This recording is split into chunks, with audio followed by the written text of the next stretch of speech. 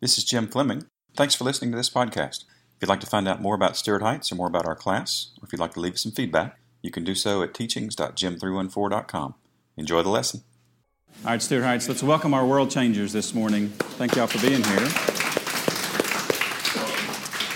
So welcome to Sunday School. If you've got your Bibles, hopefully you do, open up to Colossians. We're in Colossians chapter 2, but we're going to start in 1 and kind of work our way to 2. This is week 9 of our series, so we'll start in Colossians 1 and read through. So if you've got your Bibles, Colossians 1. Paul, an apostle of Jesus Christ by the will of God, and Timothy, our brother, to the saints and faithful brethren in Christ who are in Colossae, grace to you and peace from God our Father and the Lord Jesus Christ. We give thanks to God and the Father of our Lord Jesus Christ, praying always for you, since we heard of your faith in Christ Jesus and of your love for all the saints, because of the hope which is laid up for you in heaven, of which you heard before in the word of the truth of the gospel, which has come to you as it is also in all the world, and is bringing forth fruit as it is also among you since the day you heard and knew the grace of God in truth, as you also learned from Epaphras, our dear fellow servant, who is a faithful minister of Christ on your behalf, who also declared to us your love in the Spirit. For this reason we also, since the day we heard it, do not cease to pray for you, and to ask that you may be filled with the knowledge of His will and all wisdom and spiritual understanding, that you may walk worthy of the Lord, fully pleasing Him, being fruitful in every good work, and increasing in the knowledge of God, strengthened with all might according to His glorious power, for all patience and long-suffering with joy, giving thanks to the Father who has qualified us to be partakers of the inheritance of the saints in the light. He has delivered us from the power of darkness and conveyed us into the kingdom of the Son of His love, in whom we have redemption through His blood, the forgiveness of sins. He is the image of the invisible God, the firstborn over all creation. For by Him all things were created that are in heaven and that are on earth, visible and invisible, whether thrones or dominions or principalities or powers. All things were created through Him and for Him. And He is before all things, and in Him all things consist. And He is the head of the body, the church, who is the beginning, the firstborn from the dead, that in all things He may have the preeminence. For it pleased the Father that in Him all the fullness should dwell, and by Him to reconcile all things to Himself. By Him, whether things on earth or things in heaven, having made peace through the blood of His cross. And you, who were once alienated and enemies in your minds by wicked works, yet now He has reconciled in the body of His flesh through death, to present you holy and blameless and above reproach in His sight. If indeed you continue in the faith, grounded and steadfast, and are not moved away from the hope of the gospel which you heard, which was preached to every creature under heaven, of which I, Paul, became a minister. I now rejoice in my sufferings for you, and fill up in my flesh what is lacking in the afflictions of Christ, for the sake of His body, which is the church, of which I became a minister according to the stewardship from God, which was given to me for you to fulfill the word of God, the mystery which has been hidden from ages and from generations, but has now been revealed to His saints. To them God willed to make known what are the riches of the glory of this mystery among the Gentiles, which is Christ in you, the hope of glory. Him we preach, warning every man and teaching every man in all wisdom, that we may present every man perfect in Christ Jesus. To this end I also labor, striving according to His working which works in me mightily. For I want you to know what a great conflict I have for you and those in Laodicea, and for as many as have not seen my face in the flesh, that their hearts may be encouraged, being knit together in love, and attaining to all riches of the full assurance and understanding, to the knowledge of the mystery of God, both of the Father and of Christ, in whom are hidden all the treasures of wisdom and knowledge. Now this I say, lest anyone should deceive you with persuasive words. For though I am absent in the flesh, yet I am with you in the Spirit, rejoicing to see your good order and the steadfastness of your faith in Christ. As you therefore have received Christ Jesus the Lord, so walk in Him, rooted and built up in Him and established in the faith as you have been taught, abounding in it with thanksgiving. Beware lest anyone cheat you through philosophy and empty deceit, according to the tradition of men, according to the basic principles of the world, and not according to Christ. For in Him dwells all the fullness of the Godhead bodily, and you are complete in Him, who is the head of all principality and power. So that is what we have looked at. So we're big fans of the Bible in this classroom, by the way. So we just like to read a lot of text, because there's nothing that I will say this morning that will outweigh what we just read. You can say amen if you want to there. Amen. There we go. All right. So today's text, this section, verses 11 through 23, we're only going to do 11 through 15 or so today, but there's a togetherness in today's text Believers are in Jesus and with Jesus. You're going to see this phrase over and over and over. In Him and with Him. We're buried with Him, raised with Him, alive with Him, victorious in Him. Christian life is all about Jesus. So let's look at our text today. Verses 11 through 15. In Him you are also circumcised with a circumcision made without hands, by putting off the body of the sins of the flesh by the circumcision of Christ, buried with Him in baptism, in which you were also raised with Him through faith in the working of God who raised Him from the dead. And you, being dead in your trespasses and the uncircumcision of your flesh, He has made alive together with Him, having forgiven you all trespasses, having wiped out the handwriting of requirements that was against us, which was contrary to us. And He has taken it out of the way, having nailed it to the cross. Having disarmed the principalities and powers, He made a public spectacle of them, triumphing over them in it. So in verse 11, we jump right in to this word that starts with a C that is really uncomfortable with all kinds of different ages in the room. So we're not going to go into a lot of detail on that today because that would be awkward. There is, however, a website address. Yes, you can laugh. It's all right. There's a website address at the very bottom of that page. At the bottom of that page are all the notes for all the series that I've taught for the last probably 7 or 8 years. And the teacher version of these notes goes into some more detail, and that is age appropriate for those that can navigate to that. So I will refer you to that portion of the internet. But I will tell you, you may be wondering why all of a sudden we are talking about circumcision in the middle of this lesson of the Colossians. And if you go back to Ryan's, it's all about Ryan's. Where am I going, guys? The Sneeze Guard Buffet. All right, so Paul writes each one of his letters for a particular reason. There's encouragement, there's correction, there's shout-outs, there's sometimes just, hey, so-and-so's doing a great job, we just need to commend them for it. Well, the theological problem that the Colossians were dealing with was a buffet style of philosophy and theology. You had all these different things going on, and the teachers of the day would say, I'd like a little of this, and I'd like a little of this, and I'd like a little of this. And those of you that are visiting, my Sunday school class knows that I hate Ryan's Buffet. Just any place that needs a sneeze guard, I'm backing away, not interested. So you have this buffet of theology and philosophy that they're picking from. And one of the things that was extraordinarily popular at this point in history, and still is saying that all of the Old Testament law still applied to the New Testament believer. And the only problem I have with that is the Bible says it doesn't. Yes. And we say, Amen, right, because I like bacon on Saturday that my daughter and wife cook, none of which is possible in the Old Testament law. All that just fight, this is a bad problem. It's a bad problem. So we have this philosophy where the Judaizers, the Jews, had snuck in and were teaching that you have to keep the law, and circumcision was part of keeping the law. So your first blank, circumcision was required of the Old Testament law for Jewish men, and observing that law has and always will be a common tactic of false teachers. So that in Him you were also circumcised with the circumcision made without hands. So this is not the physical. We are not talking about the physical. By putting off, and this is basically setting aside. This word, we actually think Paul coined this word. It shows up nowhere else in any first century writings. It's kind of like, well, that's cool. Paul made up a few Greek words of his own. So, because when you need, so we cannot let Gary know this, that Paul made up words. Amen. Right? Because he will then have theological justification for his awful PowerPoints. So we cannot let him know this. All right? I went there. That's right. Yes, I went there. That's right. So what made, yes, we definitely need to take this out of the podcast. When I was thinking through this week, I was like, really? He made up words?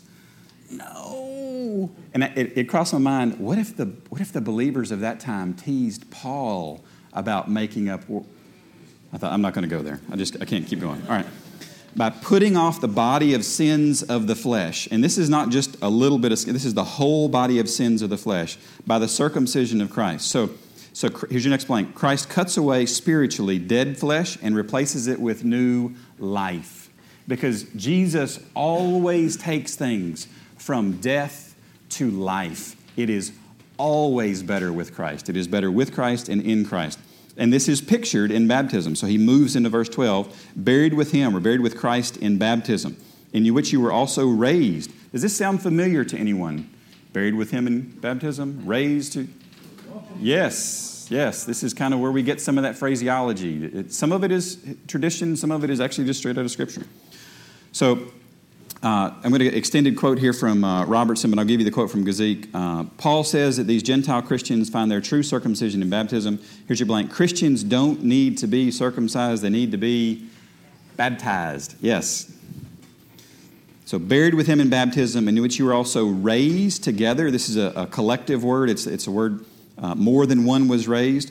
With him through faith in the working of God. Now this word working is the Greek word energia, which is where we get our word energy. But it's more than just energy that exists. It is energy that exists to actually do something. Your blank is accomplishing something. It is more than, great, there's a power plant somewhere that's generating power. Who cares? I don't care. That power exists to turn the lights on, to power our devices, to power this sound system that is working right now. This word is the power that is actually doing something. It's not power that's just sitting on the shelf. It's power that is actively working in the world. So the God who raised Jesus from the dead and you. So who's he talking to? Specifically, who's he talking to? Who's the you? The Colossians. Who else is the you? It's us. We're believers too, and we're in the New Testament. This is translated to us. So, and you, being, what tense is being? I need an English scholar. Is there perhaps an English scholar in the room? No. There's not an English scholar? She's on vacation. Darla. It is the present tense, yes. Being is the present tense. So being, what's the next word? Did you know you were dead? You're dead. It's actually a really good thing. It is a really good thing, because if you're not dead, you can't be raised to new life. Because as long as I am arrogant about my own life and my own past and my own sin, I'm not dead.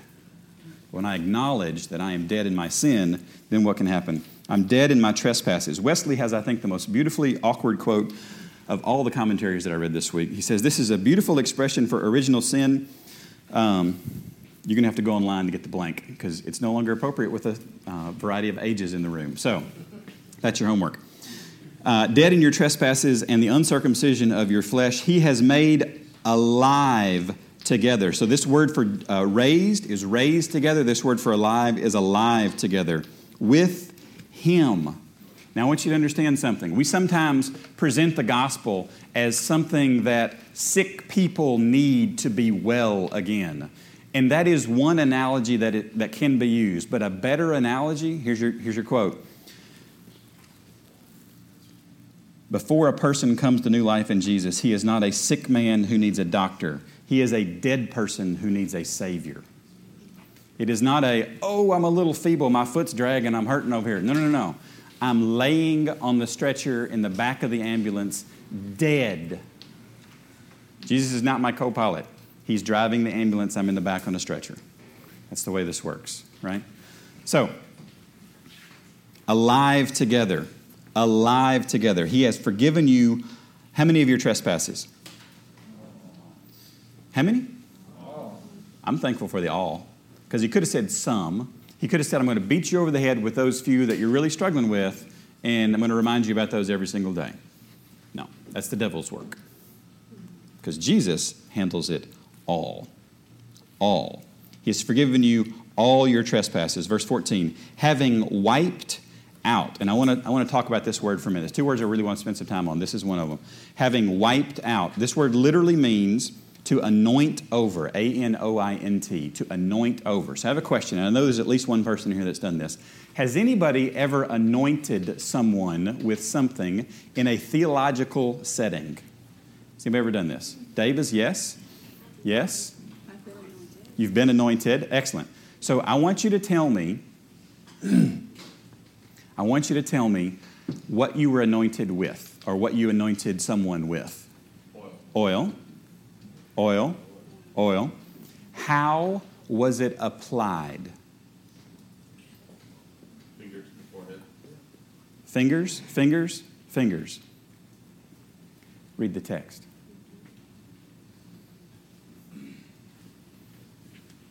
I have no words here. What did he do? Having wiped out or anointed the handwriting of requirements that was against us. Jesus used his fingers to take care of our sin. This is what the word means here. It is a beautiful picture of him being directly involved. I'll give you a little history here on old school parchment. This is from Barclay. The substance on which ancient documents were written was either papyrus, a kind of paper made in the pith of the bulrush, or vellum, a substance made of the skins of animals. Both were fairly expensive and certainly could not be wasted. Ancient ink had no acid in it.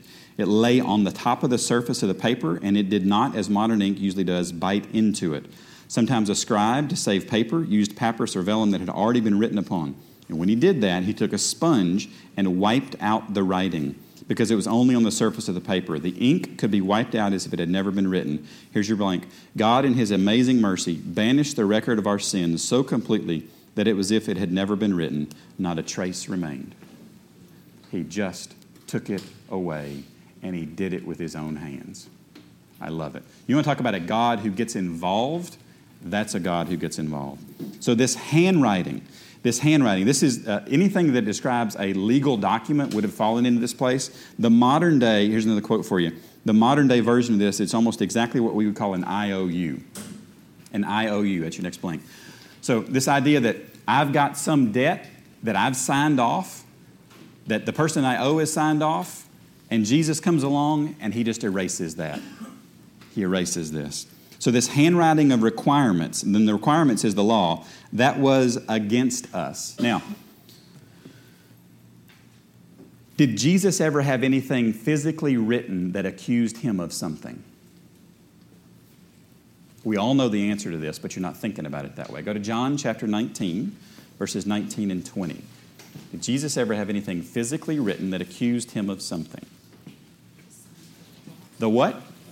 The sign over the cross. Yes. Who wrote the sign over the cross? Bible trivia here. This is a tough one. I'm not telling you. It's in John 19. You have to go look it up.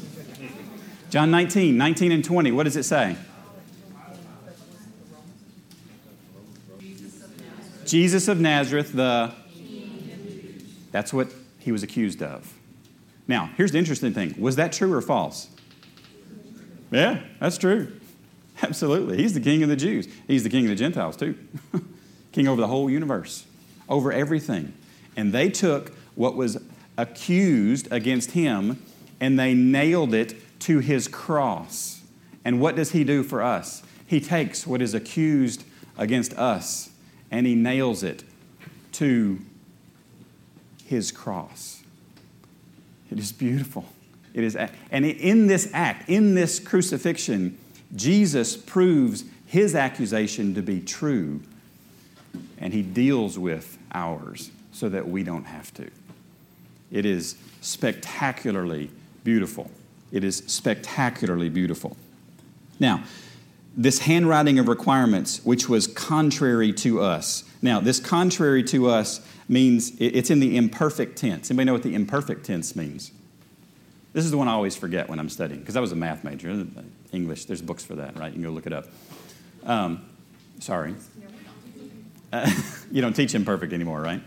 What is imperfect? Anybody know? It means repeated action. That's your blank. Repeated action. This word contrary means opposed. It means an adversary. It means against. So this law that constantly comes and says, you don't measure up, you don't measure up, you are guilty, you are guilty, you are guilty, you are guilty, you are, every single day the law says you are guilty. Jesus takes that, he nails it to the cross. And this word, and he has taken, that's in the, I know we're doing a lot of grammar here today. That is in the perfect tense. This means an action which is viewed as having completed in the past, here's your blank, once and for all, not needing to be repeated. Boom. It's like Jesus' mic drop. He nails the handwriting of the ordinances to the cross. He deals with it once, and it is done. It is done. It is beautiful. He took it out of the way. So where did he take the sin of the world? He took the sin of the world to where? Your blank is what? You all know the blank at this point because I've told you like 6 times. Where did he take it? Took it to the cross, absolutely. He took it to the cross. Sin is no longer an issue in our relationship. And having nailed it. Another word for nailed is spiked. I get football imagery here, sorry. I know that theologically it's just wrong. You cannot make this comparison, but it just feels like he's running the ball across and he just spikes it and it's like, yep, we're done. It's fantastic. He just deals with it. That's it. He's completely done. He nailed it to the cross. Verse 15, having disarmed. Anybody have a different word in your translation than disarmed? There should be 2 or 3 other words used here. Anybody other than disarmed? It's what? Spoiled. Despoiled even, which I don't even know what despoiled means, right? But the word spoil's in there. I know what that means. Anybody else? Stripped off. That's a good one. Have you ever watched a sporting event and you're just convinced that one team is going to win? And then right at the last second, everything just kind of flips around on its head and, oh. You ever watch that? It's fun when it's your team, right? And it's heartbreaking when it's your team that got flipped around on and you've been celebrating all game and then, just not. Because when Jesus is hanging on the cross, who does it look like is winning? Looks like the Romans and the devil are winning, right? Because there he is. I have taken your king. I have taken your God. I have taken this man and crucified him. Rome 1, Jesus 0. But that's not exactly how things work in theological space. Because sometimes in theological space, what looks to be going one way is actually going another way. Because 3 days later, something really cool happened. 3 days later, Jesus said, death can't touch me. And we say, praise the Lord for that, because that changed everything. See, he took the cross, and what did he do? Having disarmed the principalities and powers, he made a public spectacle. Another word for spectacle is an exhibit. He made a public spectacle of them, triumphing over them in it. Flip over to 1 Corinthians 2:8. Triumphing over them in it. So in the cross, Jesus triumphs. And you're like, well, it doesn't look triumphant, does it? I mean, it really looks messy. It looks awful. It looks like we have lost. It's a bad day. Not quite. What does 1 Corinthians 2:8 say?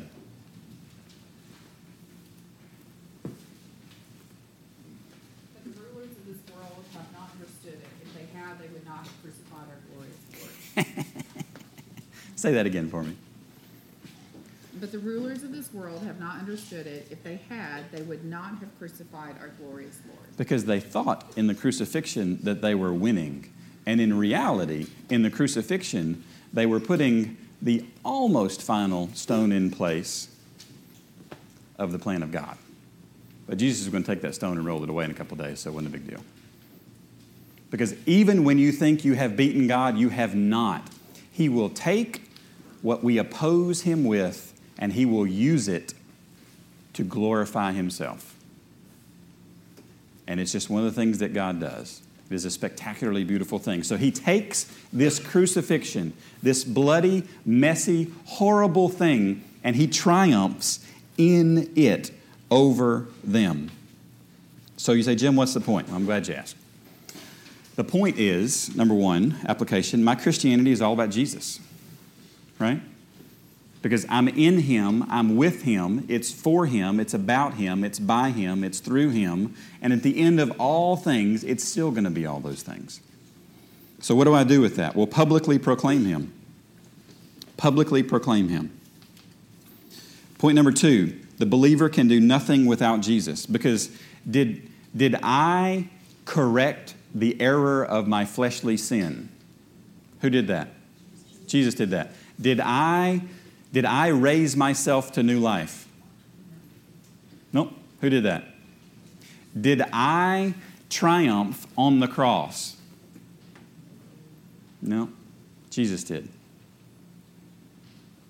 He made an exhibit out of them on the cross. So what do I do with that? Well, number 2, publicly proclaim Him. There may be a theme here. And then number 3, when Jesus wins, He wins publicly. Like really publicly. As in, the whole universe will understand that Jesus wins. Because He doesn't just win small things, He wins the entire war. And this week in Chattanooga, it looks like evil has dealt a blow.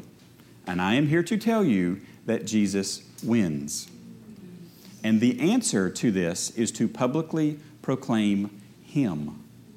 We will have opportunities to get distracted on thousands of different things that in the history of the universe will not matter. Piper's got a quote. He says something like, "At the end of all things, all the kings and the rulers of this world will be footnotes in history because everything is about the exaltation of Jesus Christ." So we have an opportunity to either be consumed with evil or to elevate and proclaim the name of Jesus Christ. I choose Jesus. I hope you will too. Amen? All right, that's the lesson for today. Now, at the middle of your tables, and here's what I need, guys, in red shirts. I need y'all to come and sit with folks over here because they have pieces of paper in the middle that you all need to see. So if you want to take your chair, you can, or if you want to just come and stand, you can, either one. But everybody in a red shirt over there needs to come and kind of filter in over here. So guys, let's make some room. And on your weekly update is an opportunity to share prayer requests. So let's write down your prayer requests. We're friendly, I promise. My name's Jim. It's good to meet you. Good to meet you. Paul? Byron, there we go. That'll work. These people right over here are really friendly, I promise.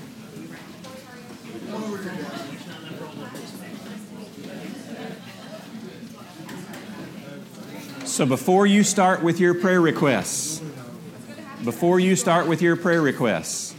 I have something I want to read for you. I found a hymn written in 1862 that summarizes today's lesson pretty well, I think. I'm going to read this for you. This is See the Conqueror by Christopher Wordsworth. Give me a sec, guys. See the Lord ascends in triumph, conquering king in royal state, riding on the clouds His chariot to His heavenly palace gate. Hark the choir of angel voices, joyful alleluias sing, and the portals high are lifted to receive their heavenly King. Who is this that comes in glory with the trump of jubilee? Lord of battles, God of armies, He has gained the victory. He who on the cross did suffer, He who from the grave arose, He has vanquished sin and Satan. He by death has spoiled His foes. While He lifts His hands in blessing, He is parted from His friends. While their eager eyes behold Him, He upon the cloud ascends. He who walked with God and pleased Him, preaching truth and doomed to come. He, our Enoch, is translated to His everlasting home. Now with heavenly Aaron enters, with his blood within the veil. Joshua now is come to Canaan, and the kings before him quail. Now he plants the tribes of Israel in their promised resting place. Now our great Elijah offers double portion of his grace. He has raised our human nature on the clouds to God's right hand. There we sit in heavenly places. There with Him in glory stand. Jesus reigns adorned by angels. Man with God is on the throne. By our mighty Lord's ascension, we by faith behold our own. I wish we wrote like that still, but we don't, but that's okay. So I'll remind us of it. 150 years later, there's still good stuff. So lean in, engage. If you're wearing a red shirt, I would love to help pray for something for you this week. So tell us your name, tell us how we can pray for you this week. Stewart Heights, we're going to focus on the red shirt folks today, all right? Thank y'all for coming.